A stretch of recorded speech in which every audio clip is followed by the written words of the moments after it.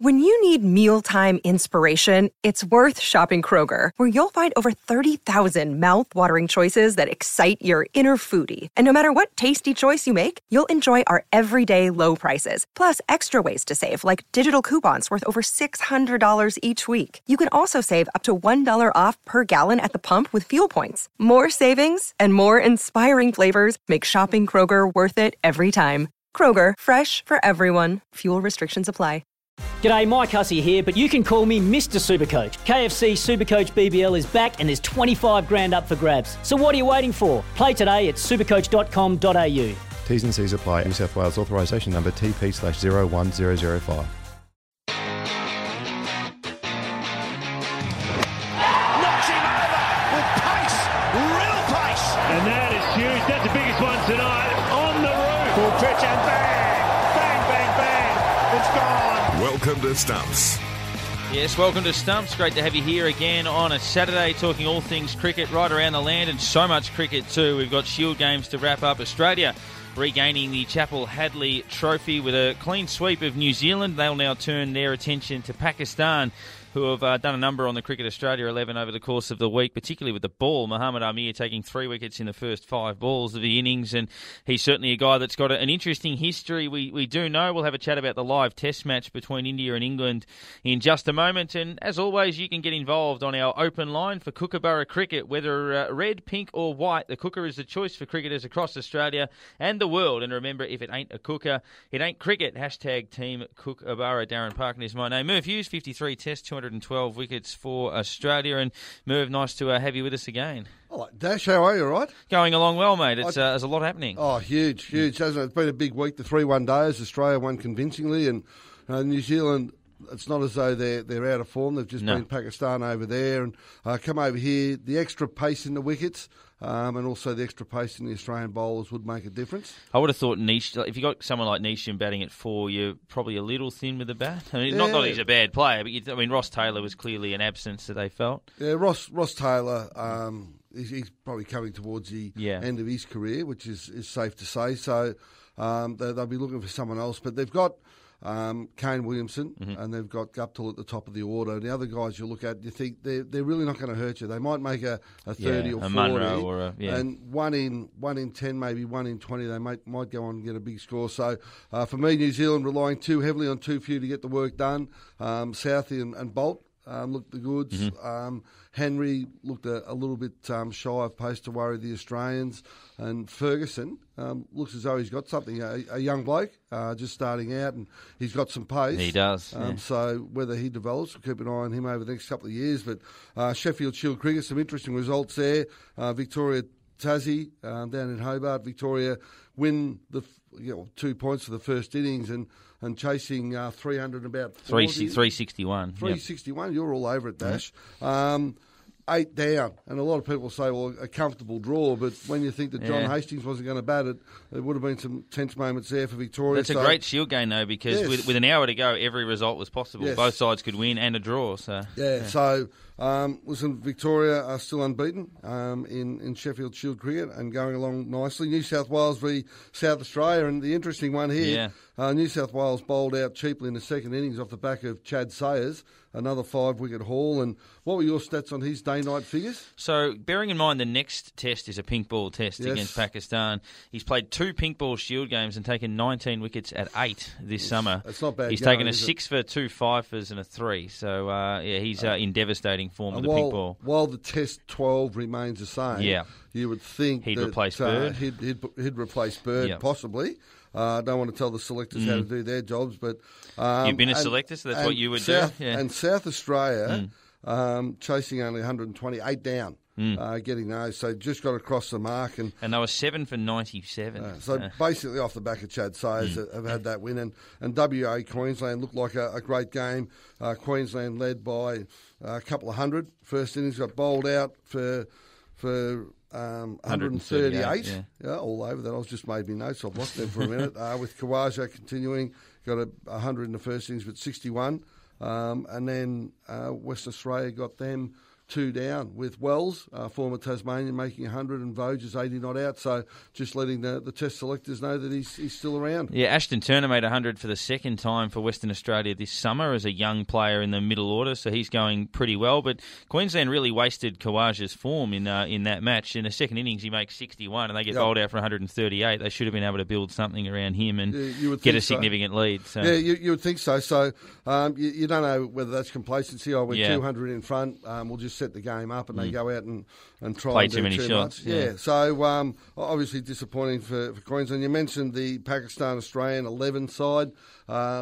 Pakistan seemed to dominate that game. But with the ball especially. How strong is that Australian 11 game? You have a look at that. It's neither an Australian A team. It's just a heap of young kids packed together. And ultimately, probably not too many of those young guys are playing Sheffield Shield cricket. So you can't really get an indication on Pakistan's form. They struggled in New Zealand. They come over here. That win will do their confidence good. And as you said, Amir looks to be in pretty good form, taking early wickets. And I think in the Test match in Brisbane, that's a bloke they've got to be a little bit worried about, and especially early on with that new ball. He can swing the ball around, and you'd think that he'd have favourable conditions up in Brisbane. Yeah, you'd think he would. He took 2 wickets to the first 2 balls of the innings, which doesn't happen very often. So 2 golden ducks in a row, and then took another one with the 5th ball of the first over. So they were 3 for none off 5 deliveries. Well, they were 4 for 5 overnight. Yeah, 4 for 5. The Australian, all of them. The Cricket Australian 11 did do well to bowl Pakistan out for just over 200 from memory.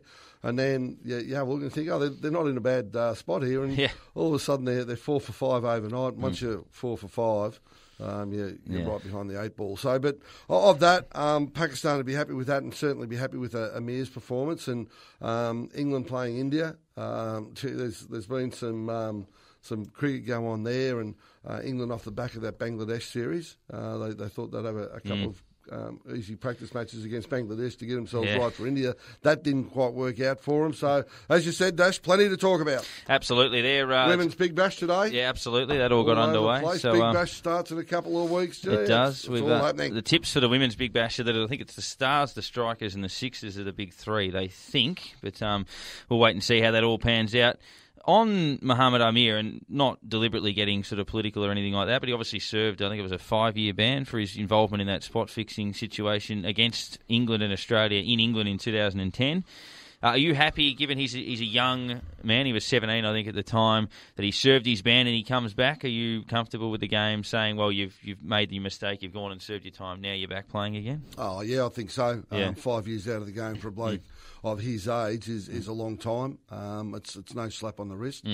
So they took a big stance against that. And for him to get back and do as well as he has been doing, I think it's a great story. So, yes, you can make a mistake, but serve your penance and come back and play some cricket, young fella. And I think it's good for the game. Obviously, what he did, I don't condone. I think it's absolutely shocking that people get caught up in that. And I suppose, Dash, for me, that's what's going to happen if you've got people motivated by money that are within any industry. So, and Pakistan players, and as I said, I don't condone it, and I'm not making excuses, but Pakistani players don't earn that much money. So for him to bowl a couple of no balls and get paid big money for it, he'd be sitting there, well, it's not affecting the outcome of the game. It's not match fixing. It's just spot betting that really turns it upside down. But listen, for him, did the wrong thing.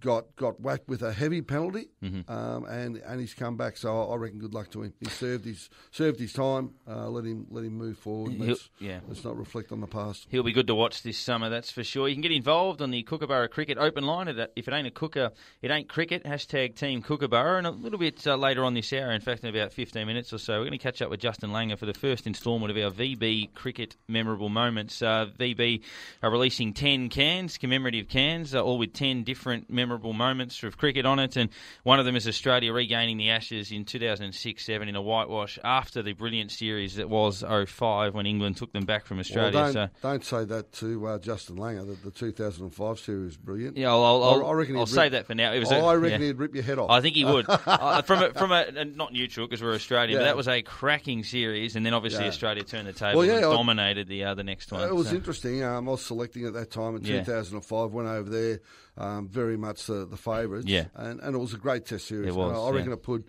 Test cricket back on the map, and England got up 2-1 from memory. Yeah, and tight wins. Won the last Test at the Oval, or drew the last. Drew the last Test. KP made a big 100. Drew the last Test at the Oval to keep that lead, and then the Australian players just planning forward to the next time they beat England. You sort of sat in the room, and after that, and just the feeling in the rooms immediately after the game and moving on after that, I just felt very sorry for England next time we came up against them because to a man, the Australian players were absolutely gutted and they were very determined to get a little bit of payback on England. And Australia won the Ashes in 10 days of cricket in that next series. That's how long it took to get it back. We'll take a break. We'll have a chat after this break to Shamia Dasgupta from Cricinfo or Wisden Cricket rather in India about that series. Unfortunately, the fourth Test looks like it's on a road again, India and England.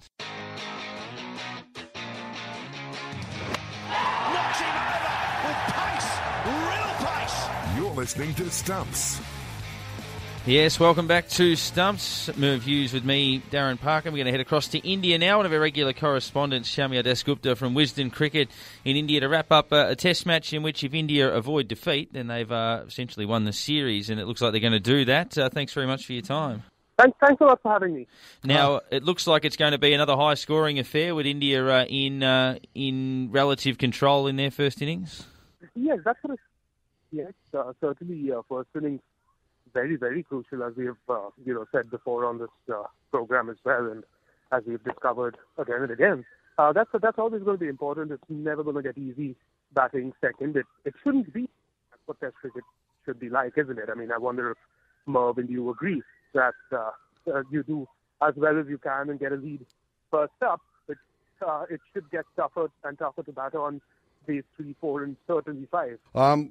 Certainly agree with that. And England 400 would have sent a few shockwaves through India, you would imagine. And a young bloke on debut, Jennings, 112. I don't know too much about him. How did he look? Yeah, he looked extremely good and in control, and certainly didn't look like there were any nerves about him. And that's actually true of Haseeb Hameed as well, the other youngster who's even younger actually, who debuted earlier in this series. He looked absolutely wonderful. Pity for England that he had to go back with that injury, but wonderful replacement in Keaton Jennings. More non-English cricketers coming into the England team, aren't they? And they all seem to be doing extremely well. And Keaton Jennings certainly, a couple of the much better, more reputed batsmen, Alice Echo, Joe Root and others, not hanging around long enough with Jennings, but he sort of stuck it out and he played his strokes when he got the opportunity and looked extremely good. It was pretty impressive. Well, Jennings 112, Butler 76, Ali 50. A few familiar faces there with the runs, but certainly a familiar face with the wickets on Indian soil. Ashwin 6 for 112 off 44 overs. Jadeja 4 for 109. So obviously a lot of spin used, but Ashwin's just going from strength to strength. It's been pretty incredible, isn't it?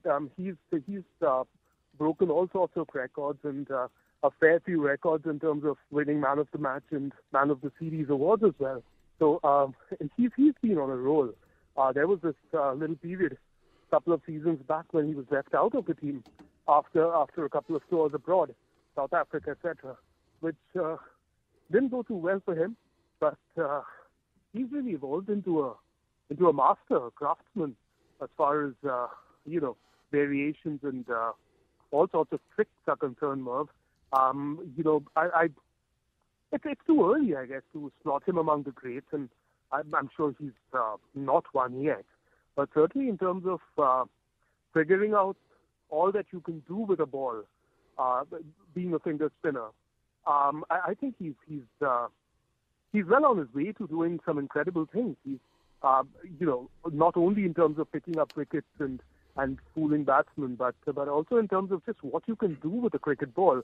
I suppose Shane Warne did that, when at his peak, bowling 6 different deliveries or so he claimed. I obviously don't know how much of it was true. I think he had I think Shane Warne had 2. Yeah. I wondered how much of it was just to keep the batsman guessing. But with Ashwin, I think he just does so many things with the ball. But one of the good things about him, the more recent version of Ashwin, is that he's not trying to do 6 different things with 6 deliveries.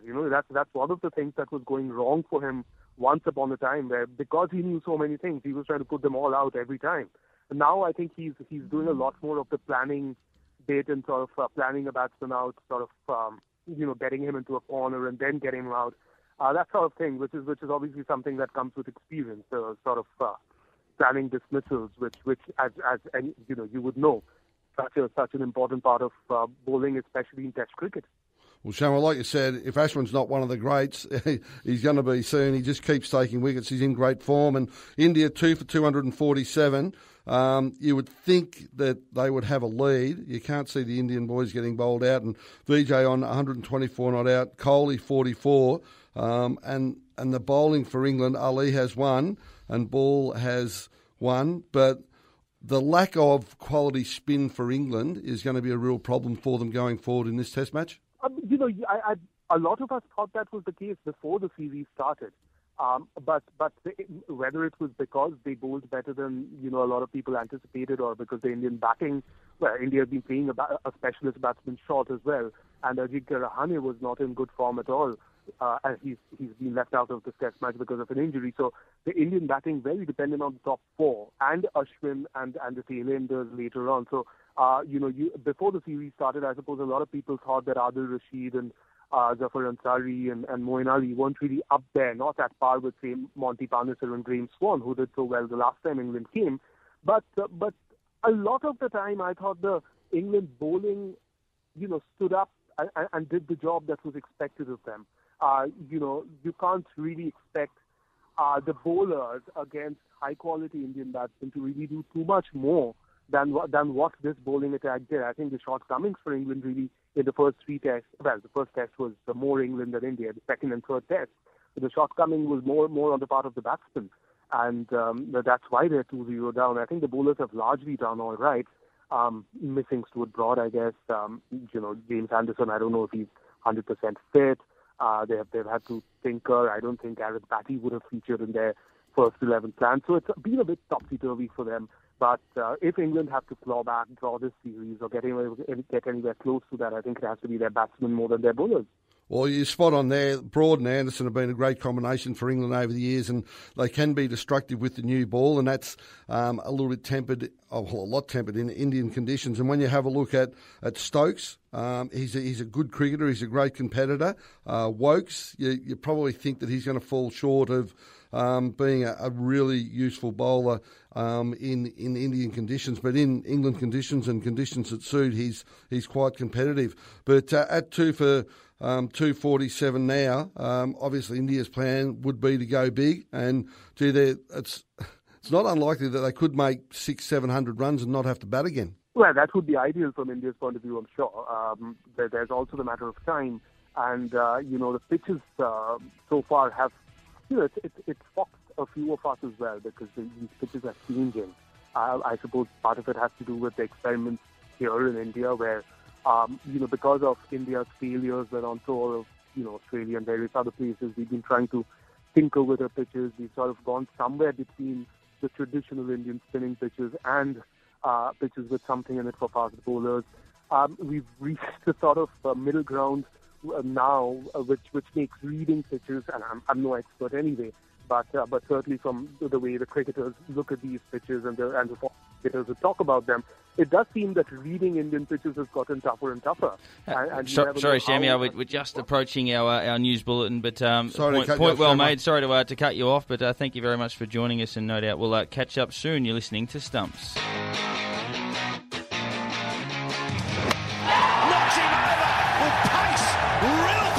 And that is huge. That's the biggest one tonight. On the roof. Full pitch and bang! Bang, bang, bang. It's gone. Welcome to Stumps. Got it! VB Cricket Update. Victoria Bitter for a hard-earned thirst. It is time now for one of our great Victoria Bitter cricketing moments. Victoria Bitter celebrates the greatest moments in cricket history with 10 limited edition cans this summer. And you can head into your nearest bottle shops, supermarkets and pick up the Victoria Bitter range and check out the 10 great moments. And we're going to bring you those across the course of Stumps and have a lot of fun in doing so. Speak to some of the biggest names in the game that contributed to those moments. And tonight we reflect back on a moment when Australia was still smarting from the pain of the 2005 Ashes. As we said, a memorable and brilliant series, but Australia on the wrong end of it. They came back with a vengeance 2 years later. It's all over. The end returns to Australia. A magnificent moment for Ricky Ponting and his magnificent 11. That was the third test at the Wacker in which Australia took a 3-0 series lead, regained the Ashes. They went on to sweep England 5-0. Justin Langer, part of, I guess, a farewell tour for so many of the great Australian players at that time, and what a way to do it. He joins us. Justin, thanks for your time.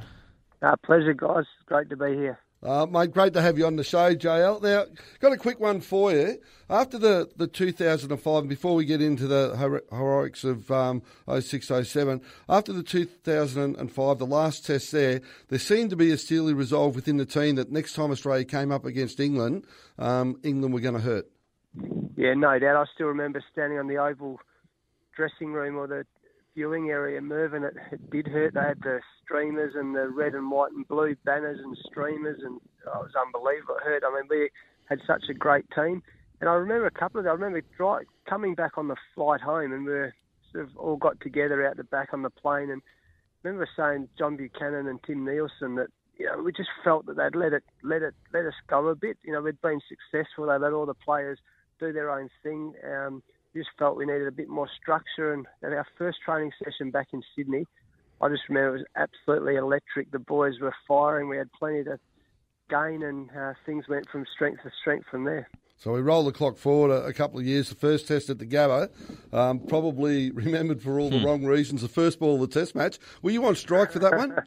I was. I always compare that ball. That when we lost in 2005, the very first ball, Harmison ran in, same bowler at Lords. He ran it, flew past my nose, and I remember Geraint Jones took it over his head, and then all the Poms, like Pad was walking towards me, Gully was walking towards me, they were all, and Haydos walked down and said, "Mate, boys mean business." I said, yeah, they mean business. And then we fast forward a couple of years, Harmison, same bowler, same batter, most of the same fielders, bowled it. I think it went to first or second slip. Second slip. And I remember looking up at Haydos, and they were all looking at their toes, you know, so it's amazing the difference in attitude and mindset. In 2005, they were really up for it. In 2007, it just felt a lot different. Well, the Gabba was a great win. The Adelaide win, that second test, last day, I think everyone rolled up to the game just expecting it to be a draw. Can you remember the rooms before or going onto the ground on the last day? What was the mood like? Because my memory of that was England thought it was going to be a draw, and I just said the Australian players will be hell-bent on winning this. So when one team goes with the attitude of a draw and the other team goes with the attitude of a win, it can make a huge difference. I actually remember day 2, the change room, and what happened is that England had got 500 and something. They had a huge score, and the morning of day 2, and John Buchanan kept saying, "Boys, come on, pick it up. Alfie, you reckon we're going to win this or what?" And I was going, "Oh, yeah," and I'd been out the night before, so I was a bit down the dumps.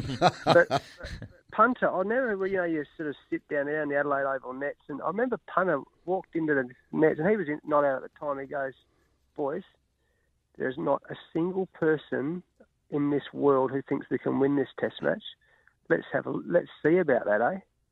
And then he went out and got that unbelievable 100. And then all of a sudden the captains walk on the talk. And we got to the last day, and then we say, you don't win those tests without Shane Warne. He was unbelievable. I think Straussy got a pretty ordinary decision. We got a run out. Then Warney got Peterson out, and it was all on. And then we had to get, I can't remember, what was it, 140 or 150 to win. It was like a miracle match, and one that I'll never, ever forget. Well, my memory of that test was Glenn McGrath catch at deep backward square. But the fact he caught it would have been a miracle. Well, he dived out right-handed to come up in his left hand, and you're sort of sitting there scratching your head, and you just sort of sit there and think, gee, things are going Australia's way. It was Michael Vaughan, wasn't it?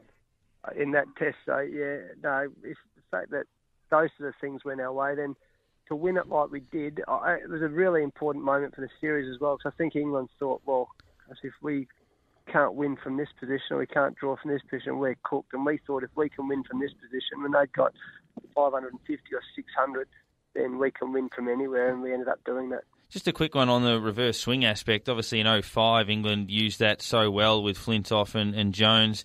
Conditions different in Australia, and Simon Jones obviously never played again after the 2005 Ashes, which was a real shame with those ankle injuries. But they really did seem to lose that potency that they had, where they were able to swing the ball with such effect in England in 2005. Yeah, a lot of people talk about that. But the other thing that they forget about, a couple of things. We obviously lost McGrath. We had a few of our great players struggling for the first time ever. But what a lot of people forget about that series is their batters batted so well. So every time we went out to bat, we had a lot of scoreboard pressure on us. They were scoring 400, 450 every time they batted in the first innings. So then you're always under pressure.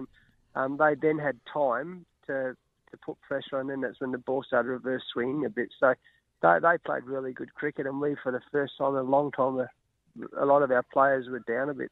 Well, of Jones and Flintoff, Jones in that 2005 series, I reckon he was near unplayable, and Flintoff was at his peak, and we roll the clock forward, and Flintoff came over with an ankle injury. He went from as bowling captain too, as captain, went from bowling about from 150 to about 135. So obviously he wasn't hitting the batters hard.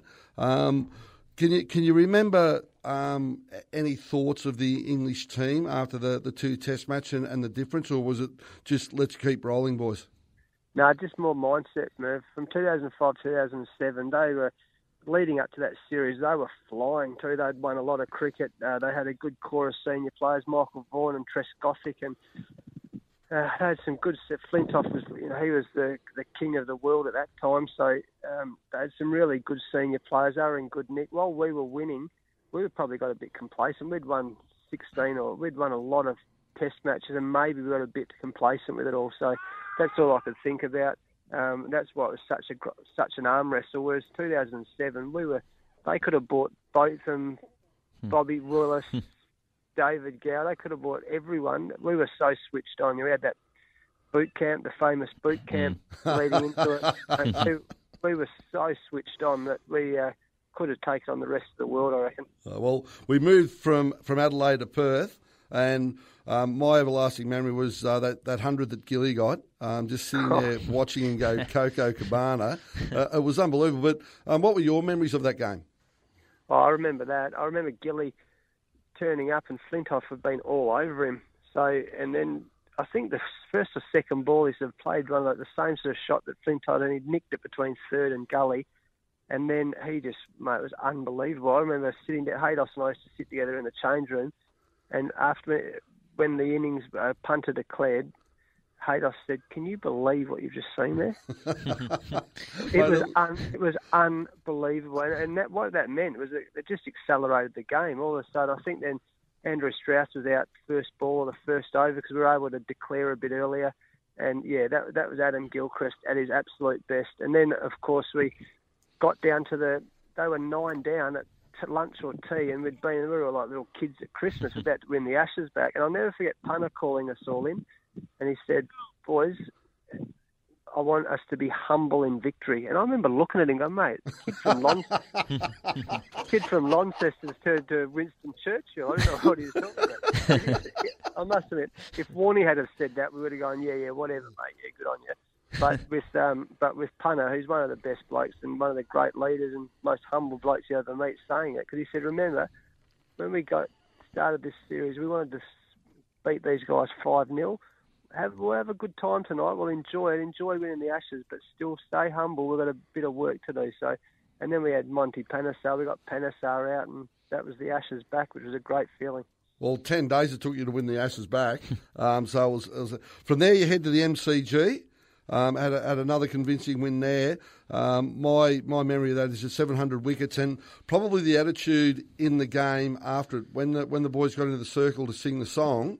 There was no real over-the-top celebration because it was virtually unspoken that the job hasn't been completed yet. Well, the funny thing is that I was the songmaster, Merv, and that what I remember most about that Test match was I sat with our old mate Booney on about day 5, halfway through during the last day. I said, "Oh, Booney, mate, well, tell me about this thing about retirement." And he goes, "What do you mean?" I said, "Well, retiring." He goes, "Is it on your mind, son?" And I said, "A little bit." He says, "Well, I'll give you some advice. You're a lot closer to retiring than you think you are. If it's on your mind at all," and I had to sing the song that night. I still remember it was the catalyst behind my retirement, besides Boney's advice. I remember we had to sing the song, and I was there going, "Mate, I'd almost rather be back in the hotel with my kids." And that was a bad one, because I used to love celebrating and singing the song as much as anyone. So maybe that's why it was a bit flat that night, Merv, because the songmaster was a bit flat and ready to retire. Yeah, but it wasn't just you. I reckon it was everyone. It was just, I remember being in the rooms and there was no sort of throwing a beer. There was no real big celebration. It was like, okay, we're 4-0 up, but we haven't completed what we set out to complete. Yeah, it was a big, honestly, it was a big, I know Glenn McGrath used to cop a lot of flack from people when he said, "Oh, we're going to win 5-0, and you and I both know he's one of the greatest jokers, one of the biggest clowns we've ever met in our life. So, a bit like yourself. And when he used to say, people used to take it all seriously. But when we almost looked each other in the eyes before the series and said, "How about what about that for an idea? Imagine just flogging them and beating them 5-0." So there was some real steely resolve about that, and for us to do that, and then two of the all-time greats in Warney and McGrath retiring was a very, very fitting way after Damien Martin had retired during the series. Yeah, so after the Adelaide Test match, wasn't it? It might be I guess a strange one, given how competitive the Ashes always are, but I always felt from the outside, looking at the 05 series, that the camaraderie between both sides seemed to be the closest I could recall. For such a competitive series, the respect between both sides seemed to be enormous. Obviously, you put them to the sword completely in 06-07, but it does look like for such a hard-fought period of time that the two sides had a pretty strong mutual respect and relationship. Yeah, I think the respect. One of the funniest things that happened was after the Adelaide Test match, Flintoff, James Anderson and Harmison came into the change room and had a beer. It was the same night Marto decided to pull the pin. And by the time, it would have been midnight, I reckon, when it was all right, boys, you got your baggy green caps, and we got Johnny Williamson on, and Flintoff and Harmison and Anderson were there going, no, we want to sing the song with you. We've heard about it. I'm like, what are you talking about? You're the England captain, mate. You can't sing our victory song with us.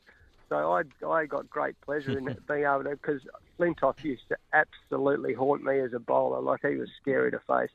So I had great pleasure being the one who had to kick him out of the change room. But I remember them wanting to sing the song, and I felt that a bit strange. But looking back on it, it probably turns into a reasonably funny story. Well, it's an interesting one. I had the note down that Marto retired after Adelaide, and we're 3-0 up. We're going to Perth. And I can remember driving, I reckon it was to Ballarat for a lunch, and the side had been picked and it was just about to be released. And Andrew Hilditch, chairman of selectors, rang me up and said, we've got to reconvene. We've lost a player. And I thought someone's got injured. And we all got on the conference call. What's happened? Damien Martin's retired. And I nearly ran off the road. I just thought, what is going on? It's like they've had a great win. They're heading to Perth. He's a Perth player. I just thought, what better way to go? But as you said, if it's on your mind and you're not sure about it, it would have been a mixed emotion for you singing that song at the MCG. So it was an interesting one. But as we said, Warney's 700th wicket, another big win. We move on to Sydney. And you said 2 greats retired. Well, what about 3 greats retired, Langer? You've played 105 Test matches. You're up there when they talk about sides of the centuries and best sides of all time. So if you're not going to put yourself in that category, young man, I'm going to. Truth is, I was embarrassed, and this is, I promise you, I was embarrassed about retiring that game because Warney, and I thought, mate, I'm obviously not in their league, but And I had to ring an old mate of mine, Alan Jones. I said, mate, I don't know what to do here. I know I've got to retire, but I can't retire the same day as Warney and Pigeon. He goes, no, you've done all right. You played a few tests. Just go out at the same time. Played a few. So it was honestly a nice thing. But go back to Mardo for a second.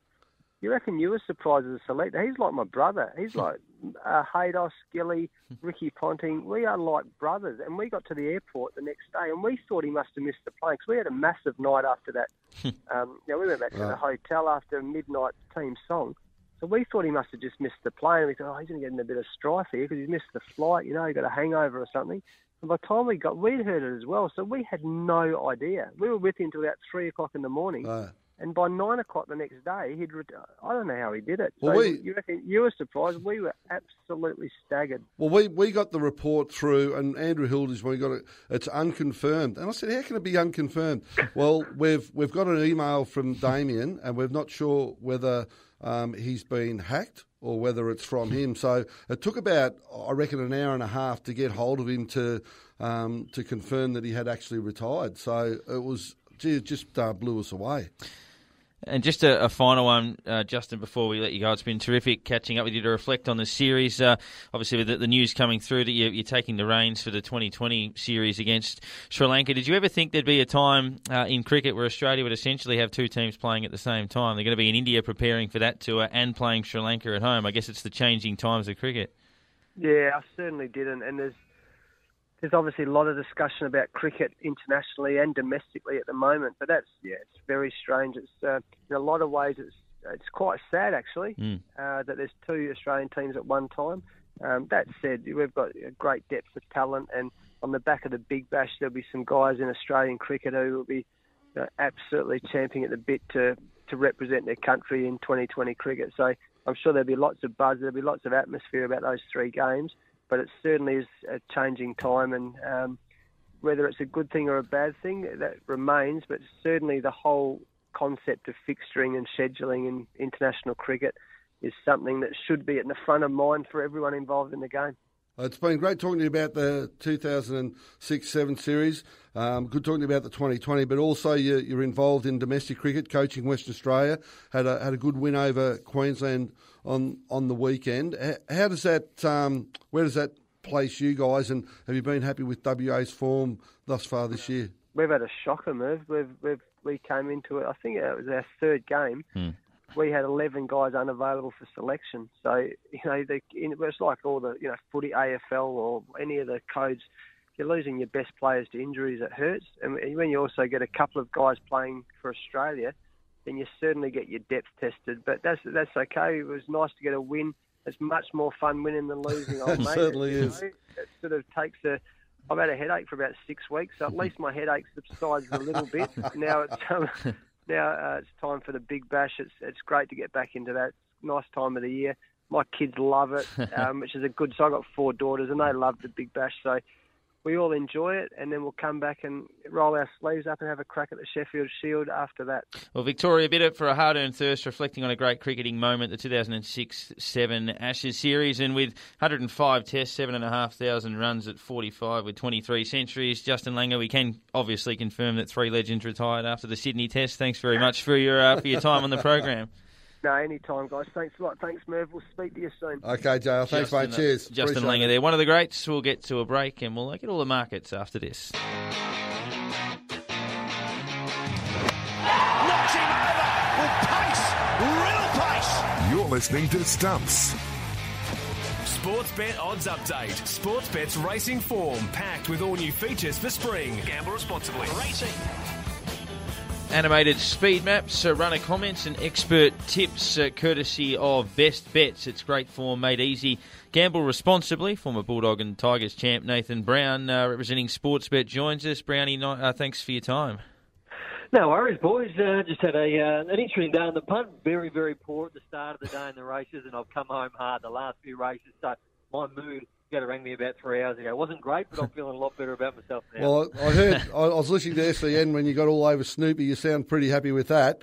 Now, Started the day not great, finished it well. I've just got to ask you, being a Bulldogs supporter, love my Bulldogs. 137 games at the Bulldogs, 82 at Richmond. Where are your feet in each camp? Are you Bulldogs still, or you Richmond?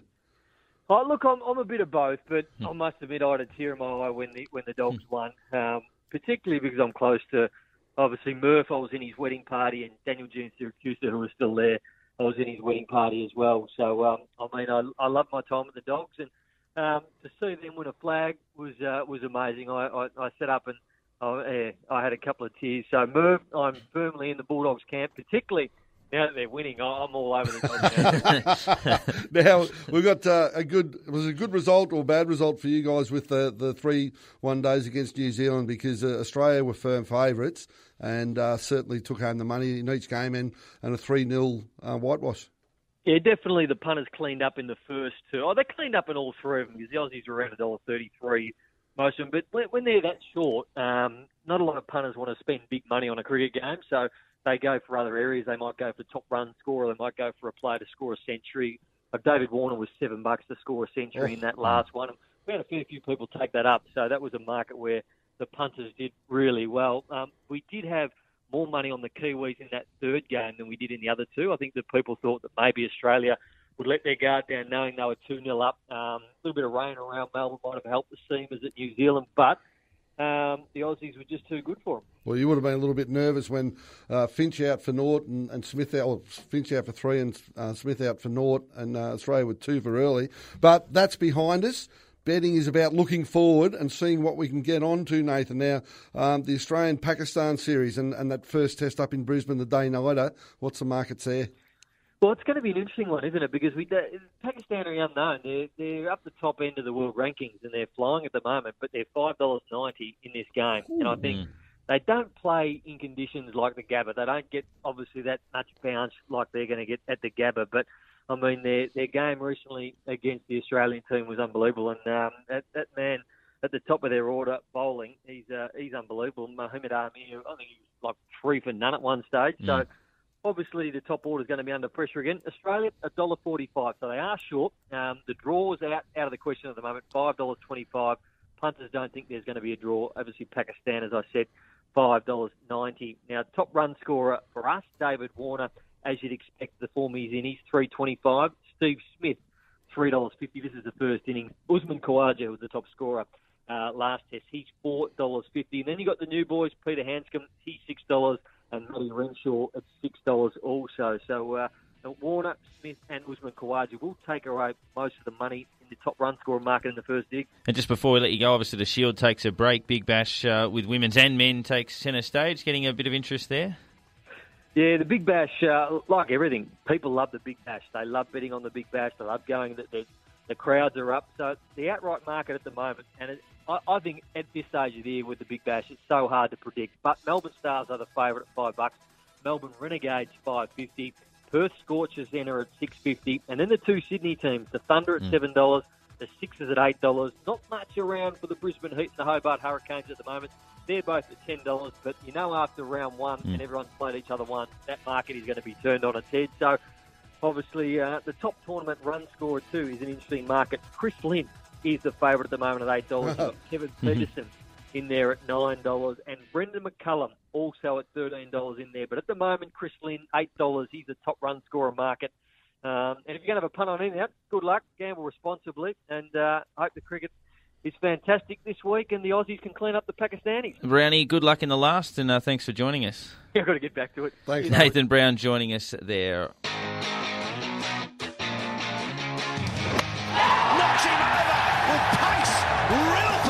And that is huge. That's the biggest one tonight. On the roof. Full pitch and bang. Bang, bang, bang. It's gone. Welcome to Stumps. Yes, indeed. Welcome to Stumps. Great to have your company. Darren Parkin here with Merv Hughes, talking all things cricket. We'll have a wrap of all 3 Shield games over the next hour from the week that was, and some of the key performers and what it means going forward. Of course, Australia name an unchanged 12 for the first test against Pakistan in Brisbane, but there may well be a change to the 11. Unchanged 11. I don't think so. I think Chad Sayers should play. Mate, your statistics on Chad Sayers fantastic. 19 wickets in at 8. at 8. In 2 pink ball games. Bowled New South Wales out. And 3 fifers in 4 innings. Virtually gifted South Australia a win, although they had to work very hard for it. Got chasing 120 odd, they got them 8 down. But you would think that he'd have to come in. I've been sort of swayed. I haven't seen too much of him, but just on sheer volume of wickets, I was on the impression that he was a bit short. He didn't have the pace. Yes, he does move the ball, but at that next level he would struggle. And listening to Darren Berry, who's coached him, virtually plucked him out of club cricket. They said the same thing in South Australia. He's a good clubby, but he's not going to go any further. Yeah. And he's taken 50-plus wickets 2 years ago, 50-plus wickets last year, and he's got so many wickets this year already. You just think sheer volume of wickets, and especially, like you said, 19 wickets in 2 day-night Shield matches. He's got to be a Monty to start up in Brisbane. You'd think. It reminds me a bit of Nathan Lyon, where what was he doing, just playing club cricket and helping to roll the pitch at the Adelaide Oval. And again, very low ambitions. Well, how did he get to Adelaide? How did he get to Adelaide? Well, he was playing for the ACT, and they had a futures game, so a cricket Australia 11 match against South Australia, and Darren Berry plucked him over and got him over working as a curator. Got him a job, and then he played Big Bash for the Strikers. Played Big Bash, got in the South Australian side. And now, ironically, he can't play limited overs cricket for Australia. The rest, my friend, is history. It is. But it's been fantastic. It's amazing that he can't get a limited overs game for Australia when it was a limited overs form that got him into the South Australian team, and now he plays Test cricket. I suppose a big difference between 2020, and I think going across to South Australia, it was across the board because it was in a 4-day fixture. Is it 3-day, 4-day fixture, the Australian Cup, Australian Cricket Cup? 3, I think. I think it's 3 days. So he got in there off the back of that, so he was taken over for the longer form of the game, earned a contract with the Strikers and did really well. And mate, even his form for New South Wales, when he plays one-day cricket for New South Wales, they rarely hit him. So, listen, I've bowed to Darren Berry's opinion. He reckons Chad Sayers is good enough. I haven't seen a lot of him. Probably the thing that I look back on, I saw him bowl a couple of years ago, and Darren Berry was talking him up, and walked in, and the wicketkeeper was standing up the stumps to him. And I'm just thinking, no, never a chance. But just sheer volume of wicket. And it was the same, and I can't recall the bloke's name from New South Wales. He's still playing. Debuted in Sri Lanka with Lyon. Copeland. Copeland was the same. He was getting a heap of wickets, and we're talking about him playing. Oh no, he doesn't. He's not quick enough. And he came in, and he did a reasonable job in conditions really that didn't suit him. So you would think the Gabba Test match under lights with 19 wickets in 2 day-night games would suit Chad Sayers. We've seen Darren Berry in the past keeping up to guys like Rifle playing for Victoria at times. It's obviously, can you have a keeper now that is good enough to do that, or does it just simply mean that a bowler is lacking that sort of level of speed, or is it possible to keep up to the stumps too? It is possible. The good keepers will do it in certain circumstances. So normally day 4 of a game where the ball's keeping down a little bit and they just find it easier to get up to the wicket. And I was playing, I wasn't playing the game down in Tassie where Chuck stood up to the wicket, but Paul Rifle should never be bowling uphill into the wind in the state game. So that to me is not a reflection on the bowler himself. It's a reflection of the captain at the time being an absolute imbecile. But Paul Rifle went from there and obviously played a lot of games and deceptively quick. A little bit taller than Chad Sayers, I reckon, Paul. And I've looked at Chad Sayers. You just look at him. He's Collingwood 6-footer at best. He bowls about 125, 130 at best. We've seen Peter Siddle come down to that, but Sidge, when he started, was up around the 145. So he sort of burst onto the scene as a quick and now modified it. But of Chad Sayers, I'm happy for him. I'm prepared to give him a go. I've been pretty brutal on him over the last couple of years, but the numbers he's racking up, you just think, mate, he deserves a shot. In regards to the wicket-keeping, Matthew Wade, obviously the one-day arena, he's always probably going to have that spot for the time being. But looking at that debate, we saw Neville make a big 100 in his first Shield game back, missed out on the runs next time around, batting as a keeper. I think he made 16 and won, so he missed out in both of those games. Wade keeps his place in the side. He kept reasonably well, with the exception of that one where it was iffy, as when he left it for Renshaw at first slip. Are you comfortable that Wade will have that spot for a while? I think he's worked hard. He's been out of the Australian side for a little while, and I think he's worked hard on his keeping. He looks to be gloving the ball really well, which is a real positive. Neville is by far a better gloveman, but in certain circumstances, I think the big one next year, going to India, I wouldn't be surprised if Neville got back in, just because of his glove work. And if Australia can stabilise with Hanscom, with Maddinson, and with Renshaw in the Australian side, and they sort their batting out, I think basically Wade's being put in because of that problem with the batting. But of Matty Wade, you've got to give him credit. He's been out of the Australian side for a while. He came in, and that one ball off Stark now, have you ever tried to wicket keep? No. Mate, it's the toughest job in the world. Yeah. And you're expecting the ball to come back in. You're expecting a big quick at times to go down leg side. And he got a little bit isolated on his left foot and didn't move to his right. And you look at that and you think, gee, it's tough to string someone up on one instance. The rest of his glove work's been good. He's been great in the one-dayers. I think the catch he took the other night in Canberra, low down off Stark, a full ball, they're the toughest catches to get, and he would have been up relatively close. So, mate, of Matty Wade, as I said, you've got to give him credit. He's worked hard on it. His glove work's a lot better, but still the question mark for me would be, would the Australian selectors be prepared to take him to a place like India, where it's going to be spinning, it's going to be all over the place, where you probably need your best gloveman, not what's best for the team. And at the moment, his competitiveness, his batting was needed, and just his toughness. And make no mistake about that. Take nothing away from Neville. He's a tough competitor, but he doesn't come across like he's softly spoken. Wade's got a tough exterior. You just look at him; he's up for the fight all the time. You have a look at Neville, and you think that if a fight broke out, he'd be the one sitting back in the corner not doing much. I reckon Nifty would get in there. Yeah, I think he would. He wouldn't let you down. But wouldn't be a wicketkeeper otherwise. For the Australian selectors to have a problem who to leave out, it's a good situation to be in. You'd rather be in that position than worrying about who to pick. Renshaw copped a bit of probably unfair criticism for the manner in which he was batting in that third test against South Africa with the go slow. It's not always the way he plays. I think he had 5 or 6 sixes in an innings for Queensland a few weeks ago, and he made a big 100. He keeps his place in the side. Do you like what you've seen from him? I imagine as a bowler it'd be frustrating to bowl to him. I think that Sean Marsh is still injured, so he didn't play this Shield match, so he couldn't have been considered, I don't think. And Renshaw, to me, the point that really struck me, well, 2 points in fact, he got through in tough conditions on that first night where South Africa knew that Warner couldn't bat in Adelaide, so they declared to have a crack at the Australians. He got through there. Now, a tough situation. I think he only made 11 or 12 in that first innings, but you thought, good competitor. Good technique, that's good. And in the second innings, when Davey Warner got run out, it would have been easy for Renshaw to lose the plot and get out, but he stuck in there. So that shows me that he's tough.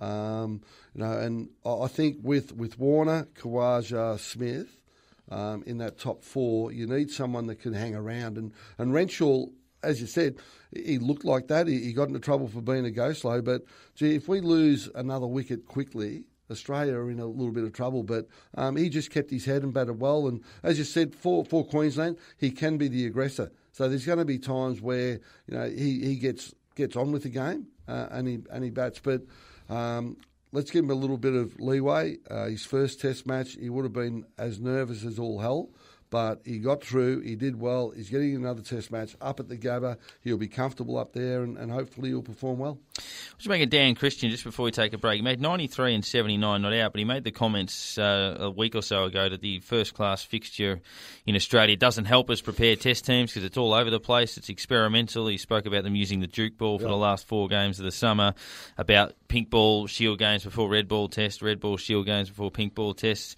Obviously, he's not going to do his chances of playing for Australia any favours with that sort of stuff, but does he have a point, do you think? Oh, absolutely he has a point, and he's in the playing circles. And to be completely honest, and I don't think Dan Christian will get upset when I say that I don't think he's in the picture to play cricket. No, for Australia I don't think so. At test level. But, yeah. Now, one day and 2020, you would think that he'd be right up there because he's very good in the field. He bats, he bowls. He's got that sort of awkward action, and he hits the bat a little bit harder than you think. So, for him to come out and say that, mate, I've been saying exactly the same thing. So I just work on the theory that great minds think alike, or fools never differ. I'm not sure which one it is, but how can you be playing a red ball game in the lead up to a pink ball test match? At least they've got it right with a pink ball shield match into a pink ball test match. We have a look at who's doing well with the pink ball, although the team was pretty early on. I don't think the selectors would have considered a change going into the Gabba. They had a good win in South Africa. In South Australia. The only way that they would have considered a change was if Sean Marsh had played this test match. And I suppose that number 6, Maddinson, came in and didn't do well. Yeah. And the selectors showed that they were pretty ruthless with Callum Ferguson not performing well, but huge difference in winning the game and losing the game. So you win a game, Maddinson gets a little bit of leeway. You lose a game, Maddinson might be out again. So, good luck to Maddinson. I hope he goes well. And as I said, I really feel for Callum Ferguson because I think he's a good player. If we don't lose that game, he probably gets another opportunity. So, mate, he won't be going away and sulking. He'll be going away and doing everything he can to get back into that Australian side. But it makes it a little bit hard now with the Big Bash coming on. So he just has to make Big Bash runs and hopefully he can stay on his feet. This time last year, he had an incident at training where basically he just jolted his knee and he was out for 12 months. So fingers crossed for Callum. Hope he goes well and he can get the Renegades across the line in a few games. Yeah, within the next year he's ended up playing Test cricket. So we'll get to a break. We'll wrap the 3 Shield games next. We'll head firstly to Tasmania and have a chat about that enthralling game it really was between Tasmania and Victoria.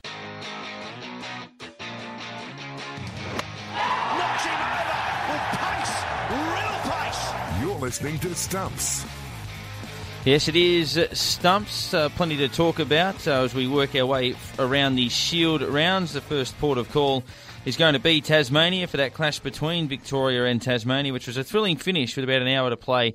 All 3 results were a possibility. Rain ended up playing a significant factor. Scott Rollinson from the ABC covering that action this week. Scott, thanks for your time. Darren, Merv, afternoon to you both. Nice to have you on the program, mate. Very tight contest in the end with a terrific run chase, and unfortunately the rain played a significant factor. Yeah, it was a miserable finish, really. It was an entertaining game right up in pretty much right through that last session. Victoria were going for the win. Tassie were looking to get some late wickets and wrap up the win themselves. And then 29 balls left, the rain hit and killed what could have been a very, very entertaining finish because Tassie, at that point, had Victoria 8 wickets down. We think they only needed one more because the Duke, John Hastings, was off injured. The Vic said after the game he probably would have batted, but Murphy had what looked like a mattress on his leg. So I don't know if he was likely to wander out and bat John Hastings. But it's an interesting one, isn't it? Because in a situation like that, Victoria would have been playing for draw, so they would have sent him out. They wouldn't have been running between wickets 9 down. It would have been just a matter of keeping the ball out. But rain's a bit of a problem there. It was interesting. There was a lot of double figures. No one really went on for it. Or with it in Tasmania's first innings to be bowled out for 203. And probably the interesting one in that innings for me was John Hastings with 5 wickets. How did he look? Looked very good. Holland. John Holland, he looked very good, Merv. He was tight but attacking. He didn't leak runs, 5 for 49 off 17 overs, so economical as well. from a Tasmanian point of view, like you say, no huge scores there. A couple of 50s to Dom Michael and Simon Malenko. Michael back in the team. But after batting first, I think the Tigers were relatively disappointed with that. They thought that was going to be a small total, and it actually turned out to be pretty competitive because Victoria was then rolled for 230 and it was game on. So the small first innings total didn't really matter in the course of the match. The first innings lead only 27. But yeah, Holland, he was really good in the first innings, probably not as effective in the second. He picked up 2 for 72 off 33 in the second innings, but yeah, definitely looked the goods in the first innings. Well, 203 in the first innings, Tasmania, as you said, and across the board it was double figures for the Victorians, and probably the difference in that first innings total was Dan Christian with his 93. He gets them in quick time, and he certainly entertains. Probably the difference in the game was Dan Christian. 93 in the first innings. He made 79 not out in the second innings and then just ran out of partners. If he had been able to keep one or two with him, they were pushing for the win at the end with the all-rounder in again. He would have to be mid-30s now, Dan Christian. He's still belting between wickets. With the ball in hand, he terrorised Dom Michael in the second innings for Tassie. He had him playing and missing for about what seemed an eternity before he eventually nicked off. And then he picked up Jake Doran next ball, and the keeper for Tassie eventually called back after he overstepped. But just an impressive performance from someone who's been around the block plenty of times in Dan Christian, both with the bat. And then with the ball, he didn't necessarily fill the wicket column, Merv, but 2 wickets in the second innings, and he was tight in the first as well. Actually, he didn't get a bowl in the first. So he had a good game, Christian, very good game. Well, with that 30-run lead on the first innings, 2 points to Victoria, and Tasmania came out, lost a few wickets, but Webster and Silk at the top of the order, 76, and Webster 122, gave Tassie a real big chance, didn't they? Yeah, they did.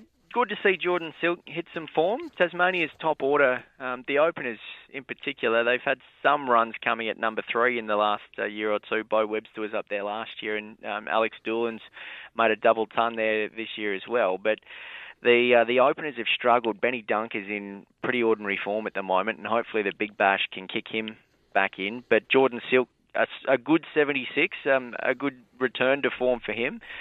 Bo Webster, though, is the big one. There's a lot of talk around Tasmania about there not being many locally grown products in the team at the moment. Webster's one of those, and with 2 big names out in James Faulkner and George Bailey on national duty, he stepped into the vice-captaincy as well. And 122 off 250 balls. It was patient.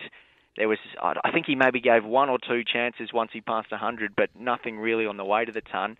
And it followed a good knock last week too. He made 80 in saving the game against New South Wales. So 2 really strong performances from a young bloke that Jackson Bird said he thinks in a year or two's time he could be well and truly pushing for a test spot. So he's showing quite a bit at the moment, Bo Webster, and he's a big positive for the Tigers. Yeah, there's a lot of talk about him, not just in Tasmania, but all around the place. And after that partnership, again, double figures for the next 4, Michael, Duran, Malenko and Rainbird, gets Tasmania to 387.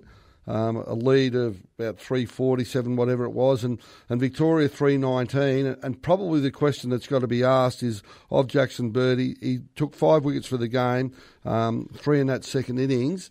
How did he look going into this the Gabba Test match? Because he is under the pump from Chad Sayers. Yeah, he said as much to it at Stumps on the final day, Merv. He said he had a joke and said, "Oh, I bet you Chad took 5 wickets again." Sure enough, he did. So he's got a bit of an eye on what's happening at the Redbacks. But he bowled pretty well. Bird, he was captain in this game as well. So he was saying afterwards it was a difficult one as a fast bowler trying to captain your side. It was the first time he'd captained the team, and he obviously had what turned out to be an entertaining finish where he was trying to pick up quick wickets and juggle his bowlers around and look for the breakthrough with 5, 6, 7 overs to go to get the win for Tassie. So I think he had a bit on his mind. He also knew that he had the test side coming up as well.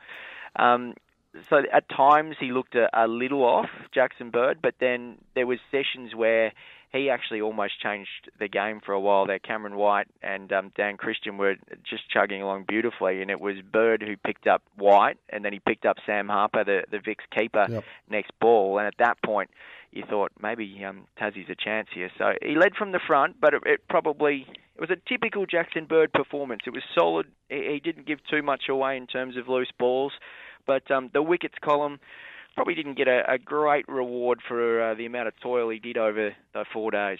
It's tough going, the Sheffield Shield now, with Adelaide, Brisbane dropping wickets, Melbourne dropping wickets, and the wicket down at Hobart, it just seems to get better. When you have a 200, 230 first innings, 387 and 319 in the second innings, you expect the wicket to break up a little bit. You expect to give it the bowlers a little bit more. You expect the spinners to come into the game, and especially on the fourth day in a run chase. But that just didn't happen, and doesn't happen around Australia on Shield wickets. Yeah, it's an odd one, the Bellerive pitch, because Tasmania recruited Cameron Boyce, the leg spinner from Queensland, in the off-season, and were chasing that attacking option to try and close out games. They've had 2 games at home, the last 2 starts against the Bushrangers and New South Wales, and he's been 12th man both times. So it really wasn't, in their opinion, going to spin much on day 3 and 4, and they've gone for the pace attack. But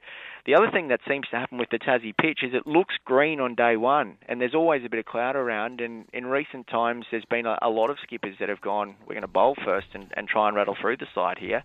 And usually they pick up a couple of early wickets, has been the case over the past 2 years. And then if the middle order can steady, which in recent times it's experienced heads, Adam Voges has done it a couple of times and built good partnerships for WA when they visited. And it just ends up being a batting pitch. It looks really good for the bowlers early on, and actually once you get through that, it just produces good run chases. Yeah, it's been a really entertaining venue for matches, that's for sure, Bellerive Oval, and long may it continue when the second round of Shield matches does get underway. Scott, thank you very much for your time. Anytime. Thanks, fellas. Cheers, Scotty. Obviously, the big bash with the Hobart Hurricanes. Never particularly highly rated, the Hurricanes. They made the final a couple of seasons ago. Yeah. They're always down towards the bottom end of the spectrum. They've got some good players, and they have had some injuries. Just trying to think of Big Jake's name, plays state cricket, Jake Reid. Yeah. Went down there for a year and sort of got injured, and they missed him. But when they get it right, they're very hard to beat down there. And when they get it wrong and they have a few injuries, it turns around. But George Bailey, when he went back there, I think he leads them very well.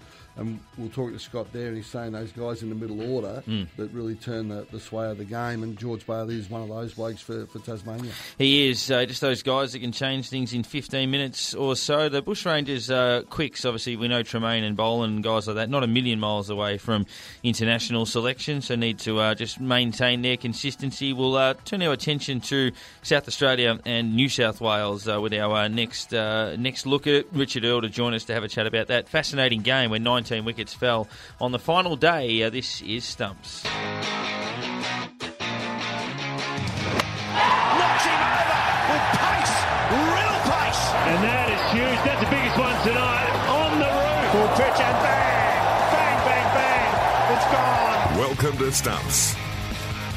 Welcome back to Stumps, 11:16 SEN. Darren Parkin here with Merv Hughes, 212 test wickets for Australia. We just wrapped up the clash between Victoria and Tasmania, where there were a lot of runs scored late and a lot of wickets that fell early. The New South Wales-South Australia games saw a heap of wickets fall late, 19 on the last day of this match, which was the third day. Chad Sayers might have bowled himself into the Australian 11. Richard Earl joins us from the Adelaide Advertiser to chat about the game. Richard, thanks for your time. Darren, Merv, how are you? Richard, very good. How are you going, mate? Now, a couple of interesting ones out of here. Chad Sayers just goes from strength to strength, but also from the Australian selectors' point of view, Maddinson got a few runs in that first innings. Look, he got 80 in that first innings. He actually looked quite good, and then got a duck in the second. So he he finished how he started in his first test in Adelaide a week ago. So bit of a mixed bag there. Not a good way to go, Richard. But in that first innings, and I think what the Australian selectors and most people look for is tough runs, and to come to the crease at 2 for 14 when Pattinson and Cowan were removed, him and Hughes put a pretty solid partnership together. Yeah, it's one of those things. Madison, he can sort of frustrate and impress in equal measure because he's got all the shots, but this time he actually did show some application. And in that first innings, batting wasn't easy, as you said, and he did grind out those runs when others found it pretty hard. So from an Australian point of view, they would be looking on that with rather fondly because it wasn't easy to bat. And he has been accused of having some extravagant stroke play before, so this was a positive sign entering the first test. Well, 269 in the first innings, New South Wales and South Australia bowled out for 236, so New South Wales get first innings points. From South Australia's point of view, it was a good start, then lost their way and got good contributions from guys down the bottom, but just not enough to get across the line. Yeah, no, it looks. South Australia was, looking down the barrel for a while there, but they really came good at the end. And Jake Lehmann, with his 47 in that last innings, they were gone from money to about 6 for 82. But he actually batted magnificently. Stobar was swinging it everywhere. Nathan Lyon was bowling extremely well. Turning it square with the pink ball on that pitch, and to get 47. That was as good as any of his 5 first-class tons inside 20 games because that was just so hard to bat and to slug sweep line for 6 to level the scores and then hit the winning runs. That was a real signpost in his development. The big one, 33-run lead. You think 33 runs? Okay, we're still in the game. We've just got to knock New South Wales over fairly cheaply, and you certainly did that. All out 87, and that man Chad Sayers said they've got to be talking about him now. Look, Chad Sayers is one of those blokes. I mean, I guess the point is if you look, he's taken 157 Shield wickets since 2012 at 24, so that's more than anyone, about 50 more than Jackson Bird. So he streaks ahead of the pack there. He's got 194 first-class wickets in 49 matches, 14 pink ball wickets this season. He's almost unplayable under lights at the moment, which I think is a massive point of difference. So I guess my case for Chad Sayers is look, if you're not going to pick him, fine, but don't tell us you take the Shield seriously, and don't tell us to go back and take more wickets like they always do, because he can't take any more wickets. I mean, he's absolutely killing at the moment. So it's one of those things. If they want to take the Shield seriously, some of these blokes at some stage have to be rewarded and have to play, especially when he's got that, at the Gabba, that would just sitting down at the ground. So I reckon it'd be great to see him have a crack, and it'd be very tough on Jackson Bird. But this one is shaped as the perfect place to play him. Without doubt. So all that 87 makes the contest fairly easy, one would have thought, for South Australia. But go through the bowling. Chad Sayers 5 for, Richardson 3 for, did most of the damage. And you made hard work of it. The South Australians made hard work of it. 8 for 121, just getting across the line. And how important was Jake Lehmann's innings in that second dig? Yeah, it was just amazing. I mean, all the blokes, there is the South Australian batsmen sometimes, you can either lose a couple of wickets, the opposition usually reckons they can run through them, but there's just a couple of blokes just starting to show fight these days, like Jake Weatherald.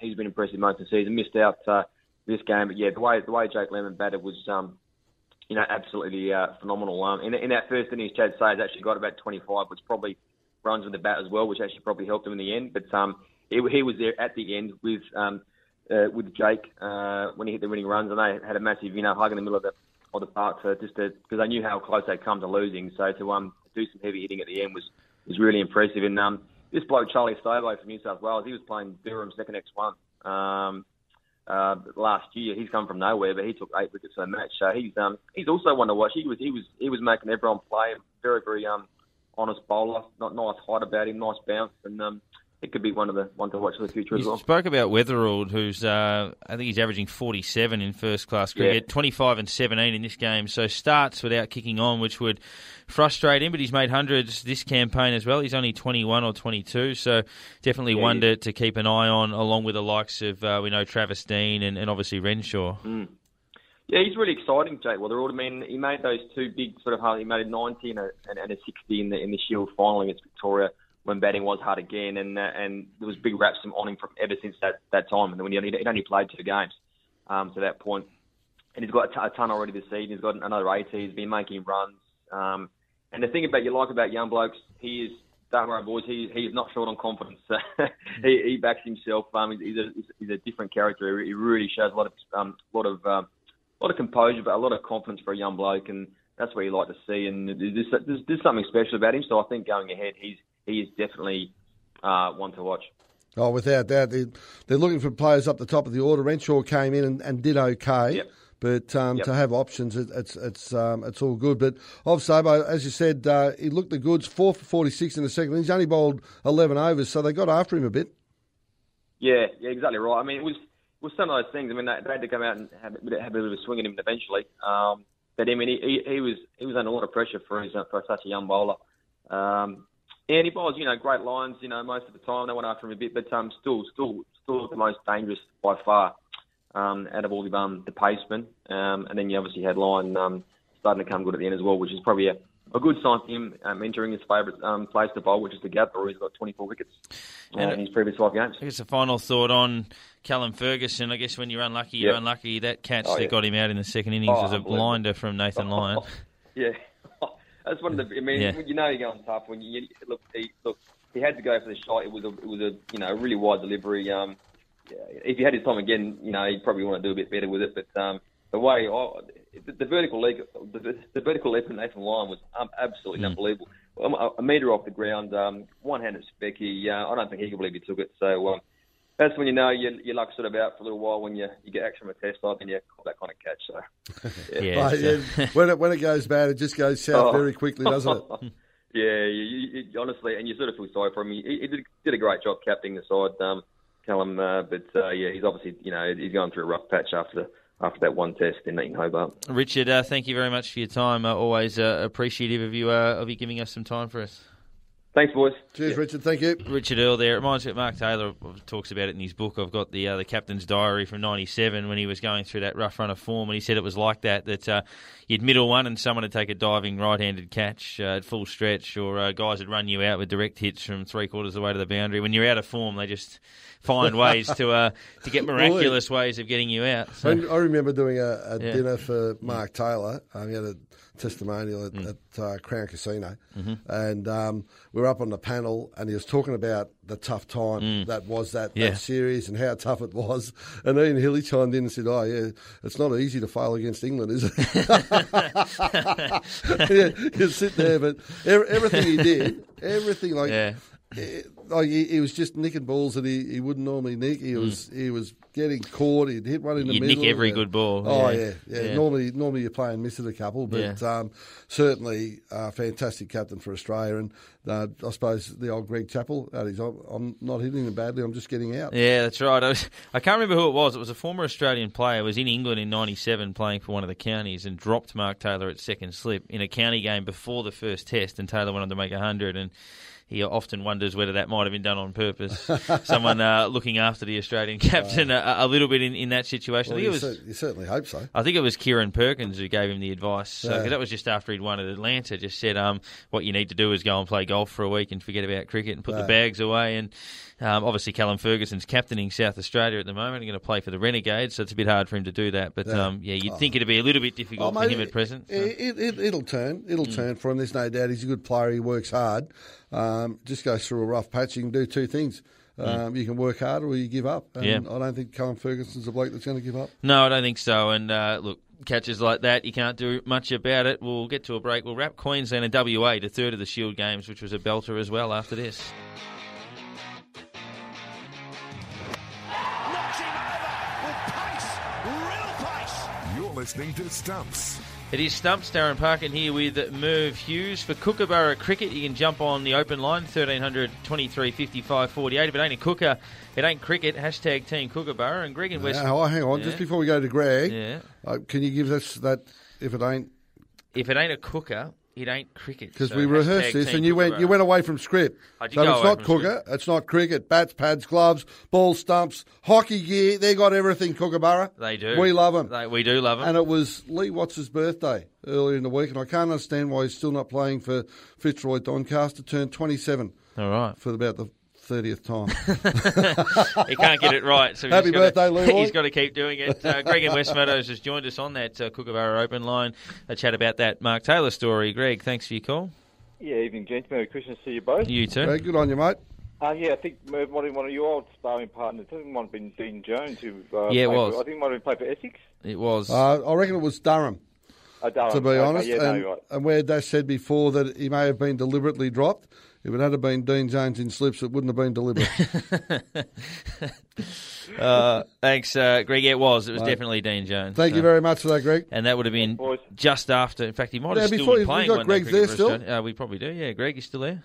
Yep. Did you have a game today anywhere, mate? No, I haven't played for a few years, mate. No, I'm rising 50, so no, I've had enough of it. Happily retired. Yes. That's the way to go. That's the way to go. Greg in West. Greg in Okay, West. mate, thanks, Give Greg. us a call. Whether red, pink or white, the cooker is a choice for cricketers across Australia and the world. And remember, if it ain't a cooker, it ain't cricket. # Team Kookaburra. Here we go. Got some advice for Kookaburra. Yeah. Drop the pink ball. Have a blue ball. Blue ball. Yep. All Red, white, and blue. Let's go, Dax. You've got to be all over it. Go the Dogs. I'm just trying to think what conditions you could use a blue ball in. That would. I don't care. I was going to say that Just would the play. colour. You have to play on the moon or something. That would create all sorts of havoc. We're going to go now to John Townsend, who joins us from the Western Australia, and have a bit of a chat about the Shield game between Queensland and WA, which was another game like the other two that had twists and turns in it all over the place, and it ended up with a convincing win for the home side. John, thanks for your time. No worries. In fact, I'm just watching two of the players from that game. Ashton Ago's just bowling to Adam Voges in a club game in Perth that I'm watching. So, very lovely day in Perth, 37 degrees. Couldn't ask for anything better. Who's getting the upper hand in that contest? Voges about 40. Ago's bowled okay without really being all that threatening, but Voges going along pretty nicely.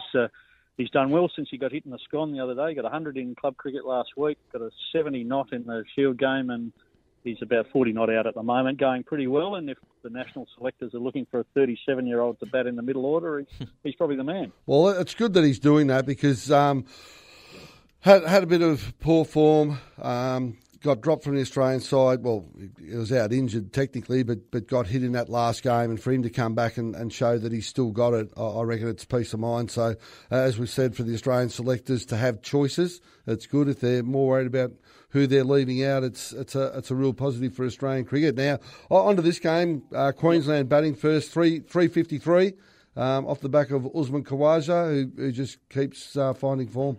Yeah, it was tough going. I mean, the pink ball at night it's probably it's not doing as much as it did last year. It's not swinging as much, but it went all day, and so Khawaja did pretty much what he did in the Test match a week earlier. Just let him bowl to him, and very patient. Faced 280 balls, I think it was. So he faced a lot of balls, and just allowed them to bowl to him and put them away when they were there. Batted through. They were probably a little bit disappointed with the score. They probably left 50 out there. And as it turned out, they were a bit underdone, but he was the standout batsman in the game, and his class is just showing at the moment. I mean, he's going as well as anyone in world cricket. Well, the two guys we've got to talk about, Renshaw and Burns at the top of the order. Burns got 14, so you'd have to say he missed out again, but Renshaw with 38 off 80 balls looked to occupy the crease a bit. Yeah, he did. He spent a lot of time. He didn't look in great nick. I mean, he was searching for form and wasn't that fluent.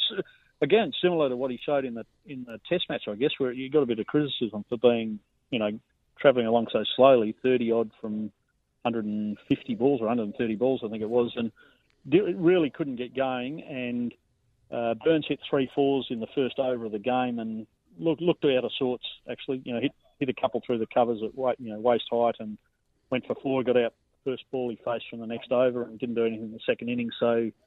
He's a bit disappointed, I guess, lost his spot in the Test side and maybe just gone off the boil a fraction. And so Renshaw, he's not in great nick at the moment, but what he does do, he's got that capacity just to bat time, doesn't he? And pushes the bat down the line, and the ball misses the ball, but the ball misses the bat. The bloke I got to ask you about, I don't know too much about him. He's played 14 state games, but Macon got 5 for 68. Can you? What's he like as a bowler? Is he quick? Is he? No. He's probably bowls in the mid 120s. He's 6'8", so 202 centimetres. Comes from a farm in Tamman, which is out in the West Australian wheat belt. Dry as his farm, probably. Yeah. He's a good lad. Bowls, sort of a bit similar to Big Joe Angel from years gone past in WA. Hits the deck, but bowls good outies. So he can bowl a good length at the whack, which I reckon it's important at the whacker. If you bowl too short, the ball just goes over the stumps and over the bat. And he bowls a good length, draws the batsman forward, and he got about 8 of his 11 wickets in the game when Nick's behind. So he's drawing them in. He gets reasonable bounce. Not great pace, but good, solid. He's a good, solid player. Ryan Duffield's the other batsman here at this game. He's just got out too, so there's another state player in action here. So Mackin, he's a real prospect. He's been around the place for about 3 years for WA, but had stress fractures, the standard fast bowlers problems, stress fractures and hamstring problems in the last couple of years, and has been on a bit of a slow boil for the last month or two, and that was his best performance, obviously, in his career. Youngest West Australian to take 11 wickets, so he's done pretty well there. And good achievement. He hasn't sort of gone up against too much, has he? The West Australia haven't had too many fast bowlers over the years that could challenge that. No. Just let me think about a few. Alderman, Lilly, Reid. You could just peel them off, couldn't you? But an interesting innings from West Australia. They virtually trailed by 100. Bancroft at the top of the order, 16. You had Turner make 100, and then really handy contributions from Agar and Nicholas down the track to virtually, well, you would have thought 100 behind. You're not really in the game, are you? No, well, they were in diabolical too. They were 4 for 40 and then 7 for 120, so they were nearly 250 behind and the tail in. And Nicholas, who's about 5 foot tall, so you got Mackin, who's 202, and Nicholas is about 161. He's quite slippery, but he's a midget. Yeah. And they just bounced him, and he just kept hooking and pulling and got away with it, got a 50 in pretty rapid time. And Turner at the other end, provided some fireworks as well, had a fair crack at it and got him out of trouble. I guess when you're that far behind, you've got nothing to lose if you have a dip, and they did, and got close enough to be competitive. And I think Queensland had their foot on the throat at 7 for 120 and then let it off, and WA came home pretty strongly. Bowling for Queensland is interesting. Feldman just keeps on keeping on, doesn't he? I suppose he reminds me a lot of Joe Angel, where there's not a real lot of talk about him, but he takes some wickets. And he's got the big in-cutter too, or the in-duckers that he bowls too. He's sort of quite a square on action and classic in-swing action, and he cut, in the first innings, he cut Voges in half about 4 times in a row, and then bowled one that straightened the other way, and he got a nick to slip, and so it was classic swing bowling. Hits the deck pretty hard. He was a handful with the pink ball, because he bowled at his best at about 7 o'clock, just at twilight when the lights just came on, and just couldn't get the wickets. He got a couple in the innings, but could have taken 5 or 6, and it might have been game then. Yeah. He did pretty well. George doesn't really swing it. He hits the deck and nips it around a bit. He was pretty steady. And Wildermuth was he's a bit of a handful too. Bats at 6 and bowls pretty handy seamers. So they've got a reasonable attack. Queensland. Swepson got a couple of wickets late, but the leggy's not going to do much in a pink ball game at night. Agar didn't take a wicket in the game either, so the spinners didn't do much at all. But they're bowling. They're probably a bit disappointed that they couldn't keep the foot on the throat once they got WA down. Yeah, well, with that 100 in front, you'd be thinking, woohoo, here we go. Kawaja goes out and gets 61. So if you heard that, you're thinking Queensland by how far? But West Australia knocked them over for 138. And again, Macon, you said 11 wickets in the game, 6 for 33 off 15.5. Geez, that's some sort of spell. Yeah, and he and Moody bowled really well too. The young bloke David Moody, he's the nephew of Big Tom, and he's about Tom's size, maybe even a bit bigger than Tom, but quite slender. He's quite a slippery sort of bowler, great athlete, and quite a good, bowls with good rhythm on the weekend or in the game after really battling for rhythm over the season so far. Hasn't bowled much over the season. Came together. So the two young blokes bowled together for about an hour after lunch on the third day, or after tea on the third day, and took 7 for 40 in about 50 minutes. So, Khawaja looked head and shoulders above the rest, but no one else got going, and wickets kept falling. I think five fell in consecutive overs after lunch. So WA were right on top, and then it was simply a matter of just counting down the run chase. Well, 227 to win. You lose a couple of early wickets. So Bancroft out for 23. Klinger, who's fairly reliable, out for 1. And is it Jonathan Wells? Came across from Tasmania, 113. And as we spoke about, the veteran, Adam Voge, is just reminding the test selectors that he's still around with 78. And he does perform when Western Australia needs him, doesn't he? Oh, look, he's a brilliant player. He's steely. I mean, that's probably not recognised. He looks like a good sort of fluent type of batsman, but the steely nature that he brings is not really recognised, I guess. But if you make your test debut at 35 and then do as well as he did, you've got to have something pretty special, and I think he's got it. They were lucky in a way that the way the run chase went, they were only going to bat a couple of hours on the third night. So they set themselves probably to get 100, and they got to 2 for 100, and then the next, or a bit more than that, and then the next day they had all day to knock off about 60, I think it was. So they didn't have to look at a big target at the time. They could break it down a bit, and really once they got through those first couple of early wickets, and Wells and Voges got settled, it looked as though they were just going to cruise home, and that's actually exactly what happened. John, thank you very much for the other wrap. Hopefully we can check in with you again as the summer rolls on. No worries. All right. Good on you, boys. And cheers, go John. The Bulldogs. Thank you. Yes, very there happy as well. with You seem to be finding Bulldogs fans everywhere at the moment. Yes, we do. Coming out of the woodwork, aren't we? They're all over the place. I was talking to Sean Graff during the week and Bulldog said that he can supporter. come on and talk about the Bulldogs if he wanted, but he was actually away. So. Well, you were away a couple of weeks ago. We had to talk to him about the Bulldogs. Yeah, no, I was here for that. Yeah. I do remember that chat. I was here for that one. So about how many times you've watched the replay between the two of you to this point in time? What about that? I reckon the show's just about dusted, and we haven't even spoken about really in depth about the 3-1 days. So plenty of cricket happening around the place. Shield cricket. The guys on the verge of getting the Australian side still there. Haven't even given a Footscray score today. That's how busy we are. It's been so busy we haven't even had to get to the district realms. Merv, thank you. Cheers, Dash. We'll Again, 3 votes. You've killed them. 3 votes. You can have the 2 and the 1. This has been Stumps for Kookaburra Cricket. G'day, Mike Hussey here. Get on board Australia's best fantasy cricket game, KFC Supercoach BBL. It's fun, free and easy to play. Play today at supercoach.com.au. T's and C's apply. New South Wales authorisation number TP/01005.